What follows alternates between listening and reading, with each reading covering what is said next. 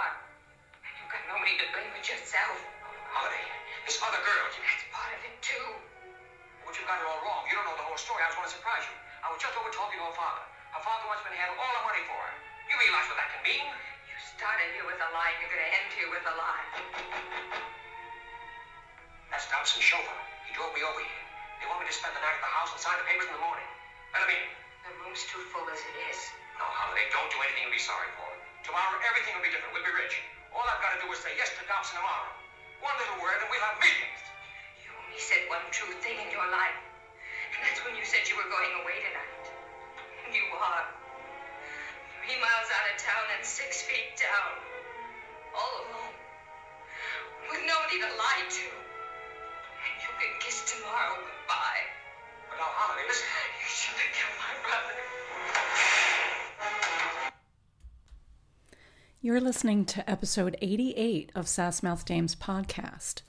I'm your host, Megan McGurk. Barbara Payton had nerves of steel at the start of her career. She would try any gimmick to stand out during an audition. She kept her poise during a tabloid feeding frenzy. She was a sexual libertine, enjoying affairs with men and women. She was generous to a fault, giving away gowns, shoes, and gems whenever another dame had a big event. She loaned money time and again that was never returned. But what's often overlooked when people talk about Barbara is how she stood her ground against the wolves in Hollywood. Often she put them on notice, and sometimes she engineered their comeuppance. In her book, I Am Not Ashamed, published in 1963, she shares a revenge tale that is a unique addition to the genre of star autobiographies. The story could be a companion piece to The Scum Manifesto by Valerie Solanas. For Barbara, it's not polemic, it's playbook. Barbara Payton recalls a time when a well-known producer invited her to audition. She agreed to read for him in his home office. From conversations with other starlets, she knew that he had been pulling the same trick on women for 20 years in Hollywood. If you listen to my episode on Geraldine Fitzgerald, you can probably guess whose name immediately came to my mind. Barbara's memoir is full of blind items. Trying to figure out the names behind the stories is part of the fun. The producer's auditions always followed the same pattern. He used sexually explicit scenarios. The way Barbara tells it, the producer handed script pages to a young hopeful that were nothing but prompts for sex. One scene was about a GI home for only an hour leave. He finds his wife in the shower, and then action. There was one about a nurse who tried to seduce a drunken playboy. The scene that the producer wanted Barbara to read for was she was in the part of a Martian newly landed on Earth. The producer was supposed to play a scientist who had to examine Martian Barbara and then demonstrate how they made babies on Earth. Once he handed over the pages, Barbara stripped off her clothes. She downed the drink he gave her and then asked, "Mind if I rewrite the scene a little bit?" The producer could barely reply. He was so overcome with the horn, thinking his dreams had come true. But that's not what Barbara had in mind exactly. Before she left his home office, the producer was naked, tied up, face down on a chaise lounge. Barbara had found a pogo stick behind his bar. She proceeded to beat him with a pogo stick over and over until his back and ass were covered in red welts. All the while, the producer screamed. She wondered how he would explain the red marks to his wife that evening. I wonder if the welts on his back matched the number of notches on his belt. Barbara Payton had been fighting off men since she was at least 10 years old. She hated bullies and men who got away with using women. Along the way, she figured out a way to get to the top of a highly competitive field. And I'm always drawn to how women get to the top rather than what happens on the way down. If you want the grisly details about Barbara's addiction and her slide down, you can find that somewhere else. Barbara's troubles with the opposite sex began when she was 10 years old and a boy expected to cop a feel for the price of a cinema ticket.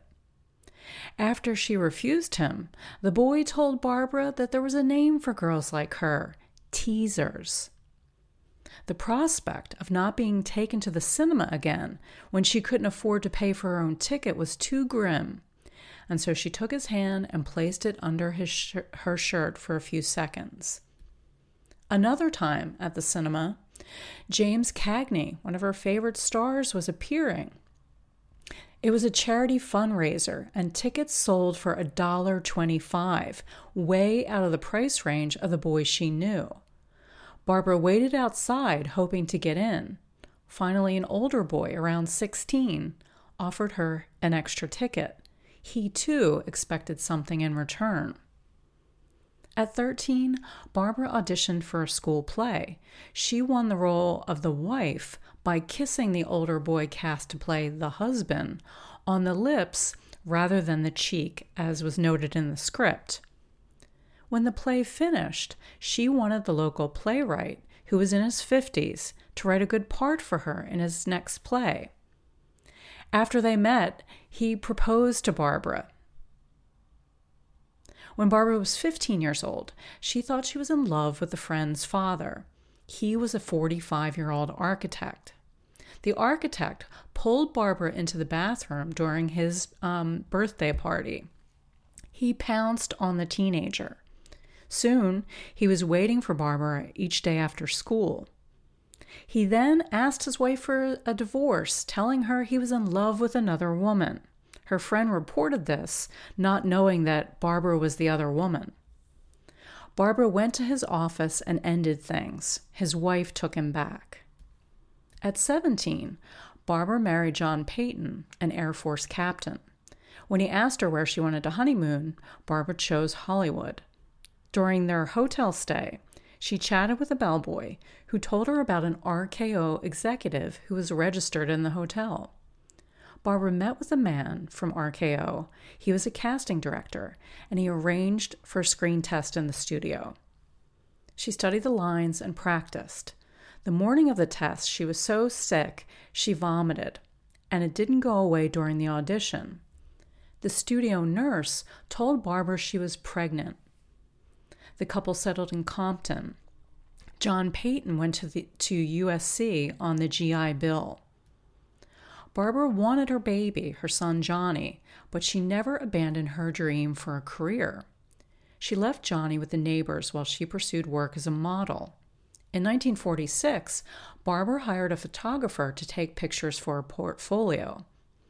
A clothing company, Saba of California, saw the photographs and hired Barbara as a spokesmodel for their new juniors line. From there, Barbara signed with the agent Rita Leroy, who was a former actress representing models and showgirls. Barbara did a series of ads for Studebaker.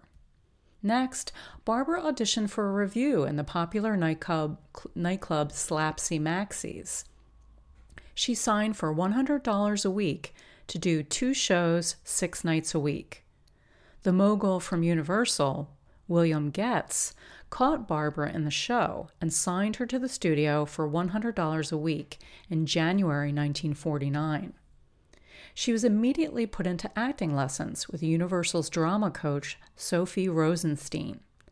Barbara was in good company with the upcoming stars such as Shelley Winters, Tony Curtis, and Rock Hudson. Donna Martell became one of Barbara's closest friends in the studio. Universal cast Barbara in pictures next to Singing Cowboys and gave her a bit part playing a nightclub photographer in Once More, My Darling, which starred Ann Blythe and Robert Montgomery. If Barbara thought she knew how to handle wolves, she would soon learn that men in the nightclub circuit were nothing compared to the alpha wolves in the studio system. In no time, she received a series of gifts from George Raft: roses, champagne, silk stockings, clothes, and jewels. Then the head count of men who courted Barbara grew to include John Arland, Ralph Meeker, serial philanderer Greg Bautzer. She dated Clark Gable, Errol Flynn, and had flings with Gary Cooper and Steve Cochran, among others. Barbara hung out in the nightclubs like Ciro's and Mocambo. She wanted to meet everyone and took an interest. Steve Hayes, who is an up-and-coming young actor who parked cars until his big break, noted that Barbara remembered him after the first time they met when he parked cars at Ciro's. Later, when she saw him working as a valet outside the Blue Room and joked with him, the club owner, Preston Sturgis, noticed and said something about the two having dated before. Barbara cracked wise. "Are you kidding? I never date guys who are prettier than me." She was quick-witted, which always seems to take men by surprise when it comes from a beautiful woman. Barbara worked hard in the studio. Nightclubs were an extracurricular sport. She took dance, acting, and voice lessons. After she was cast in Trapped in her first starring role in 1949, the director, Richard Fleischer, recalls that Barbara put in 15-hour days to meet the production schedule and never complained about the overtime. Fleischer praised her talent and work ethic. What stands out about Barbara in the picture is the way she moves on camera. Playing a gangster's moll turned cigarette girl, Barbara wears a short tutu skirt to work in the nightclubs. She pivots around like she could drop the cigarette tray and join a company on stage for Swan Lake. Barbara Payton moves like a ballerina, as though she's always stood next to a barret in first position. Evidence of Barbara's graceful posture is captured in photographs from the time she was a teenager in Odessa, Texas, which are compiled in John O'Dowd's great book, The Visual Pictorial of Her Life. In candid shots, she poses with a pointed toe, a turned-out ankle, a wrist bent just so, or her fingers artfully composed, which shows she's completely aware of her body and how to control it. Barbara's deliberate poses develop further in her work modeling for the dressmaker Saba. She looks like she's ready for the cover of Vogue. The way that Barbara moves in Trapped reminds me of Linda Darnell and the poise she demonstrated in front of a camera when she was only 16 and starring in her first picture, Hotel for Women, in 1939. Barbara was alert to the ulterior motives of men. At the same time, she flirted and enjoyed having flings with them. She didn't attach shame to her sexuality. If she wanted to go to bed with a man, she did. But if she thought he was using her, or worst of all, feeding her a lie with a marriage proposal just to get her to have sex, she made it her mission in life to get back at him. Barbara tells a story in her memoir of going out with one man who later became a big star. He went on and on about how he wanted to marry her. She smelled something fishy, so she decided to press him on it. "Let's get married today," she said, "tonight, or else this weekend." Excuses from him followed, but he wanted to take her to a little out-of-the-way spot first, where they could talk. The man continued to use the marriage ploy in an attempt to get into her pants. Barbara refused him. When his mask finally fell away, the way she describes the scene reminds me of stories about the Mao star who died last year. When she wouldn't give in to his seduction, he asked who she thought she was to say no to him. Barbara shot back, "Who do I have to be to say no to you, a lying weasel, a raper of young girls? I'd rather be dead than have you touch me." He replied, "Maybe you will be." Barbara picked up a bottle and promised to defend herself. He drove her home instead of testing her. Dealing with men in Hollywood became dangerous, both physically and psychologically, as well as threatening her career prospects. On a publicity tour in Texas to promote Trapped, she met Bob Hope. Hours after they met, they were back in the hotel room tearing each other's clothes off. To please him, she joined Hope on his tour, neglecting her own career and duties in the studio. Hope set her up in an apartment in Hollywood. Their affair was an open secret in the film colony. Barbara had trouble paying her bills, but Hope was cheap. She noted that she never got more than $100 out of him at any one time. She tried saying no to him whenever he asked for anything. And when he objected, Barbara opened her sass mouth and told the biggest star in Universal, "You pay your people plenty just to say yes to you. At the rates I'm getting, I'm saying no." The 46-year-old married star ended the affair and paid her some hush money. But not before Barbara lost her contract with Universal. Rufus Lemaire, the casting director in the studio, told her they were invoking the morals clause. In a story as old as dirt, the woman was held accountable and paid the price for a man's sexual dalliance. Bob Hope's career and reputation continued without blemish or interruption. Barbara wrote in her memoir, "A woman is like an iceberg. Only a facade shows. The rest is hidden, and it takes months, if not years, to find out the mysteries of what's underneath. Did men really care about her, or did they only want her for sex?" Barbara learned quickly that men held a facade that was difficult to decipher. Janice Redfield, married to Barbara's brother Frank, noted, "Barb was usually very loving and very giving too, but she definitely had a tough side. She saw herself on the same playing field as any man. And if they mistreated her, well, she definitely wasn't going to take it lying down." In 1956, Barbara had her revenge on Bob Hope when she spilled details about their affair to Confidential magazine. She needed the money, but she probably enjoyed selling the secrets to get back at him. Barbara's revenge on Universal Studio came much sooner. Only a few months after they terminated her contract, Universal invited her back to the studio. Barbara was so hot after the premiere of Kiss Tomorrow Goodbye in 1950 that the studio wanted her to do a picture with Donald O'Connor. Barbara had agreed to meet with the picture's director, Arthur Lubin. Before the meeting with Lubin, Barbara arranged to have lunch with her friend Bob Raines in Universal's commissary. Bob was an assistant in the casting office. While she played catch-up with Bob Raines, bigwigs from the front office just so happened to walk by to say hello. Head of the studio, Bill Getz, sat down and said how great she looked. Then Rufus Lemaire came by and sat down for a chat.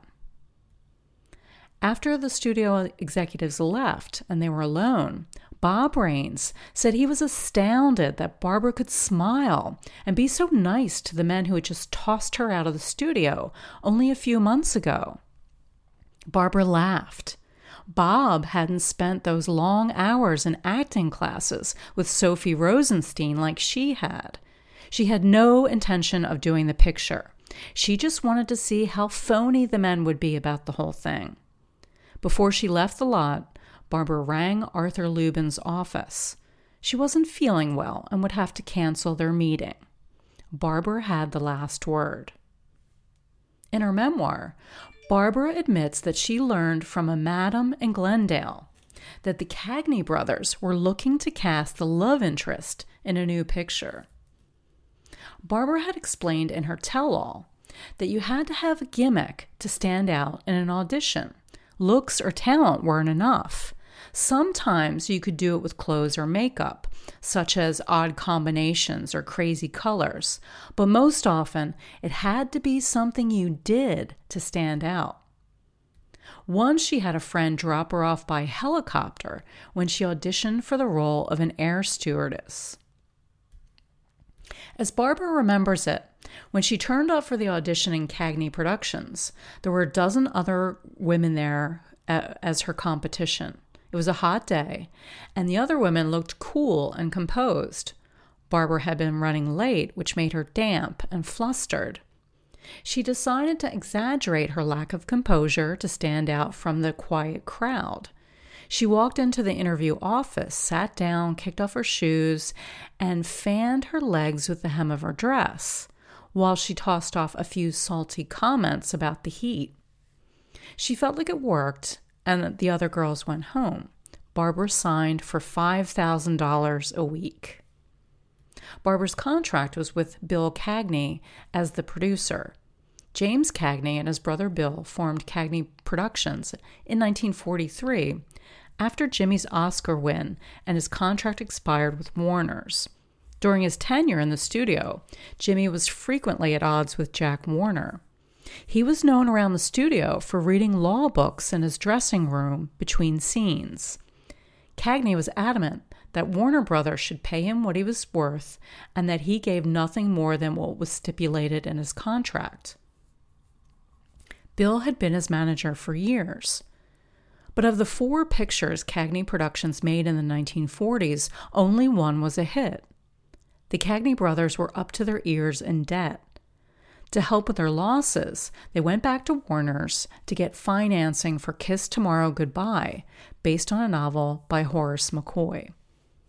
Warner Brothers guaranteed the first $500,000 of box office returns to the bankers. Jim Cagney had caught Barbara's performance, entrapped with Lloyd Bridges, and wanted her for the role of Holiday. Barbara's dramatic entrance in their production office, fanning herself, shoes off, didn't hurt. Unfortunately, Barbara's contract was conditional. It wasn't enough that she was talented and beautiful and perfect for the role. Bill Cagney used his position and added a sexual dynamic in tandem with a professional arrangement. While on contract in Warner's, Virginia Mayo said it was common knowledge in the studio that Bill and Barbara were having an affair.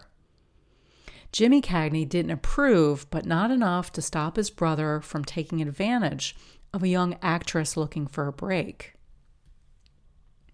In Kiss Tomorrow Goodbye, James Cagney and Barbara Payton play characters who are so complementary. They are bound in such a way that the fatalistic noir trajectory plays out like one long cigarette before the firing squad. Cagney's Ralph Cotter needs Barbara Payton's Holiday Carlton to greenlight his tough guy reputation. A jailbreak is one thing. So is swindling small-town hoodlums and corrupt cops. What really makes him a potent strongman is Holiday as his Moll. Without her, his character would have been far less believable. In order to convince an audience that he's still tough, still man enough, still the same old Tom Powers, who had the rackets all sewn up as a bootlegger 20 years ago in The Public Enemy, he needs a smokin' hot blonde. Holiday helps Ralph break out of a chain gang because she wants to help free her brother, who's unjustly railroaded. Holiday is earnest about doing the wrong thing if it serves a greater good. She believes in her brother, and when he's killed in the jailbreak, she doesn't yet know that Ralph Cotter is the one who shot him. It's not long before the story teases out the effect that toxic men have on women like Holiday. Ralph Cotter looks her up after the jailbreak and does everything but pee in the corner to mark his territory. He struts about the place. He says he's moving into her place, and before she can get rid of Ralph, he tells her, and pardon me while I scream, he tells her to make him a sandwich. In our current idiom, make me a sandwich is part of belittling women, of putting a woman in her place. It has the same exact meaning here in the picture. When Holiday obliges and starts to make the sandwich, Ralph sits down in a chair and picks up the paper like he owns the place. There's a strong visual cue of a man staring at a paper. He's closed off, shut down. No eye contact with the woman who's waiting on him. He's the important one. You're the servant. He doesn't make small talk or ask Holiday anything about herself. Instead, he tells Holiday that she's a fugitive from justice, that there are thousands of cops who would like to lock her up and throw away the key. Holiday insists that her brother was innocent and that it killed her to see him waste away in prison each time she visited. She had to break him out. Ralph Cotter laughs in her face, interrupts her, and then insists her brother was guilty, which makes Holiday's noble gesture to break him out a fool's errand. Finally, tired of his dismissive macho routine, Holiday reacts, but she doesn't cry. She throws a carving knife at his head. The knife hits Cagney behind his ear, drawing blood. Even though there's only a small amount of blood, viewers know that his reaction will be a tenfold playback. Cagney goes into the bathroom and puts a towel under the taps. He wipes away the blood, and then he launches into a vicious attack, beating Barbara with a heavy, wet towel. She begs him to stop. She's so alone, all alone. The rictus grin that curdles across Cagney's face is horrifying. He won.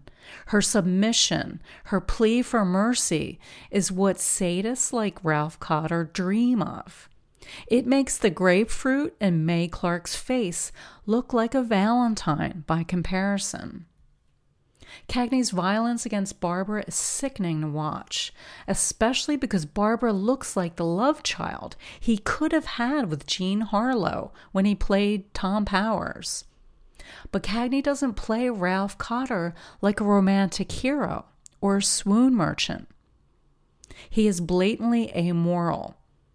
Ralph has a score to settle with everyone.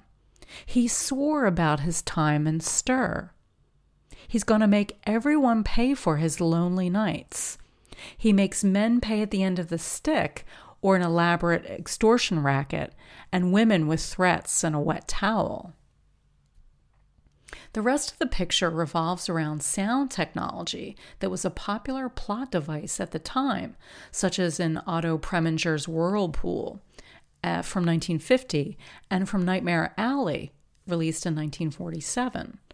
Cotter wires Holiday's flat with microphones and has one of his flunkies make a recording of a conversation with a cop who's a corrupt detective that he can use to bury his identity as a fugitive on the run. Cotter hires an attorney played by Luther Adler, who's well-versed in skirting the letter of the law. As the double-crossing develops, Ralph adds Holiday to the list. He starts running around with a society dame who gets her thrills on the down low with gangsters like Ralph. Helena Carter plays the socialite who drives fast as some kind of metaphor for her easy virtue. In a scene that mirrors the first time Ralph came to her flat, he returns one morning to find Holiday using the kitchen as a battleground. She's once again in the middle of a domestic routine waiting on Ralph, with the table all set for breakfast, when the mood suddenly shifts from complacent to full-blown attack. Cagney starts out by acting the rooster in the henhouse, asking for his coffee and being the big man. Barbara Payton steals everything but the camera in the scene. When he asks for coffee, Barbara picks up a stainless steel pot and hurls it across the room, aiming for his head. Cagney ducks just in time. He goads her on. "I like mine in a cup," he says. Barbara grabs one from the table and hurls it across the room. "No cream?" he asks. The jug of milk flies across the room. He wants the sugar. Barbara grips a hand over the sugar bowl like it were a baseball, and she was pitching a no-hitter. After she throws everything at Cagney except the kitchen table, the mood shifts at the same lightning speed as the breakfast dishes. He laughs. She laughs. She falls next to him on the couch. They've got this whole post-coital vibe, and all the tension has gone out of the room. But in case he missed the point of her pitching session, Barbara's face loses the smile and turns serious. She tells him one day he's going to get himself killed, not by a cop, by her. I'll put up with a lot from you, but not another woman. When Holiday Carleton makes good on her promise, it has a poetry to it that lifts Holiday above so many other noir dames who never seem to have rhyme or reason for filling a man full of lead. In his memoir, Cagney doesn't mention Barbara's performance. He does note that he learned a fresh bit of business from Luther Adler, the man who plays the corrupt lawyer, Cherokee. Adler was a method man from the Group Theater in New York. Cagney notes that for one scene, Adler was sat behind a desk. He looks up at Cagney standing in front of him, but Adler didn't lift his eyes along with his head. He kept his lids down and only raised them slowly once his head was already raised to meet Cagney. Jim wrote that he had been around a long time and he never saw anything like that before. Adler created a look of pure menace. Kiss Tomorrow Goodbye was a big hit. The Cagney brothers paid off their backlog of debt. Barbara's stock in the film colony went sky high. Her salary in Warner's jumped to $10,000 a week. If only Barbara had taken heed from a picture that argues bad men ruin good women. While she was riding high, she met Franchot Tone in a nightclub. Franchot was 46 when they met. Barbara was 24. He was only a few years younger than her father. But Barbara considered him a Hollywood A-lister, dignified and cultured. Later, she met Tom Neal, a muscle-bound B-movie actor who had a physique that Barbara craved. Barbara's love triangle with Franchot and Tom dominated newspapers and magazines in September 1951 when the men turned violent. Franchot's career had never recaptured the prestige he experienced in MGM in the 1930s, once he left the studio. Although he worked in pictures, radio, and on the stage, he had also become a regular in Hollywood nightclubs, including Earl Carroll's Burlesque Club. In her memoir, Yvonne DiCarlo paints Franchot as a louche regular when she danced there. Franchot and Burgess Meredith often entertained the dancers after the show. One night, they sent a note to Yvonne, and a friend invited her to their table, signing it Doc Tone and Burgess the Creep Meredith. Yvonne preferred Tone and Meredith to other patrons like Errol Flynn and Bruce Cabot, who expected sex at the end of the night. But one night, Franchot tried to get Yvonne into bed. She asked him if he were proposing, because that's the only way she would go to bed with a man, if she were married. Franchot transferred his kisses to another woman's neck. Soon after, he married another Earl Carroll dancer, Jean Wallace. A middle-aged man chasing girls half his age undercuts his reputation for highbrow stage acting and society breeding. Barbara's sister-in-law notes that Franchot had very good manners, but that she never saw him without a drink in his hand. When he started seeing Barbara, he gave her the same stale line about how acting in the movies was inferior to the stage and how he wanted to do a play with her. Franchot seems like one of those guys who builds his self-worth on feeling superior to his lover. Raised in wealth, privilege, and a top education, he was supposed to be destined for bigger things than playing a highbrow Ralph Bellamy type, the runner-up to bigger leading men like Clark Gable. After Barbara coasted along seeing both men, Franchot cornered Barbara with a proposal and made an ultimatum about her sexual adventure with the likes of Tom Neal, whom Franchot dismissed as an unemployed weightlifter. Deep in his cups, he told Barbara to get rid of the muscle man. After several drinks, Barbara agreed, and they returned to her place ready to break up with the B-movie actor. She asked Francho to make Tom leave. Francho, playing the big man, invited Tom to step outside. Dutch courage will only get you so far. Francho somehow thought it was a good idea to throw the first punch at a man bulging at the seams. Barbara noted to a friend that when Francho threw a punch, it was like throwing a pebble at an elephant. Tom hit back, a blow which sent Francho flying 12 feet, knocking him cold instantly. Tom Neal sat on top of the A-lister and reportedly punched him in the face 30 times. As a result, Francho had a broken nose, broken cheekbone, broken jaw. He was unconscious for 18 hours and had a massive concussion and was left with a blood clot that could have killed him. Emergency surgery to repair the battering was necessary. Afterwards, when Barbara visited Francho in the hospital, she has a black eye visible and bruises all over her legs, evidence that she was also attacked by Tom Neal that night. In the press, Barbara took all the blame. Not Tone, the 46-year-old man who should have known better, or Tom Neal, the violent animal who nearly beat a man to death. With two men making claims on her, one Hollywood royalty and the other a sex machine He-Man, she went back and forth. 5 days after the brawl, Barbara was spotted out with Tom Neal in between furtive visits to Francho in the hospital.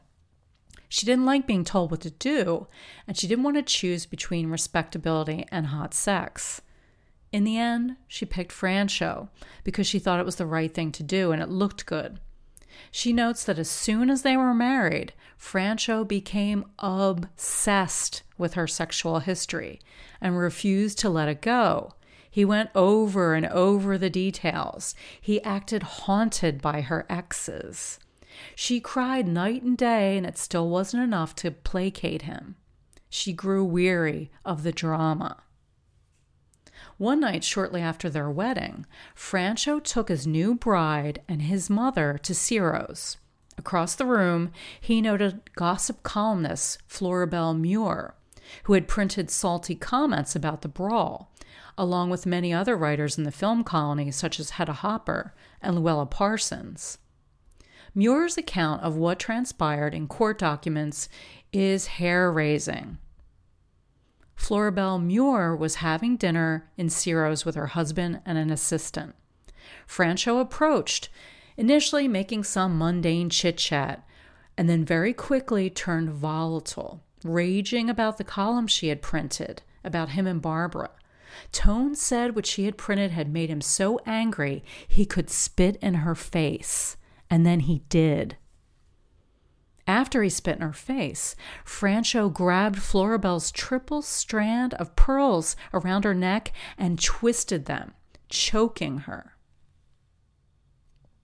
Underneath the table, he stomped on her foot and kicked her in the shin and ankles. Floribel's husband and the Ciro staff eventually intervened, saving her from a drunken Francho. Might I point out that the victim of Francho's attack was 62 years old? Floribel Muir left Ciro's and went straight to the police station to file charges. Immediately, the press coverage minimized the attack, focused on the spitting only, with articles that jokingly framed it as an unexpected expectoration, rather than what he did by choking and stomping on an elderly woman. Francho spent one night in jail. Before his court appearance, men in the press greeted him with a chorus of, "He's a jolly good fellow." Floribel Muir ran a column which admitted she would have dropped the charges, but Francho Tone denied causing any painful injuries. He only copped to the spitting. The judge gave Francho a slap on the wrist. The ruling was a misdemeanor fine of $400. Once again, aberrant behavior from men is excused and overlooked while the woman takes all the blame. Francho walked away looking a hero, and he left Floribel to take the brunt as a bitch or a laughingstock. I tend to enjoy Francho Tone's performances on film, but in real life, he was an absolute stinker to women. When the inevitable bust-up came between the newlyweds, Francho did not take the high road. He hired a private detective to take photos of Barbara and Tom that he could use in the divorce trial. Not only did the private eye snap lurid shots of Barbara and Tom together, Francho was not satisfied with a court victory. He wasn't content to divorce Barbara. He wanted to ruin her.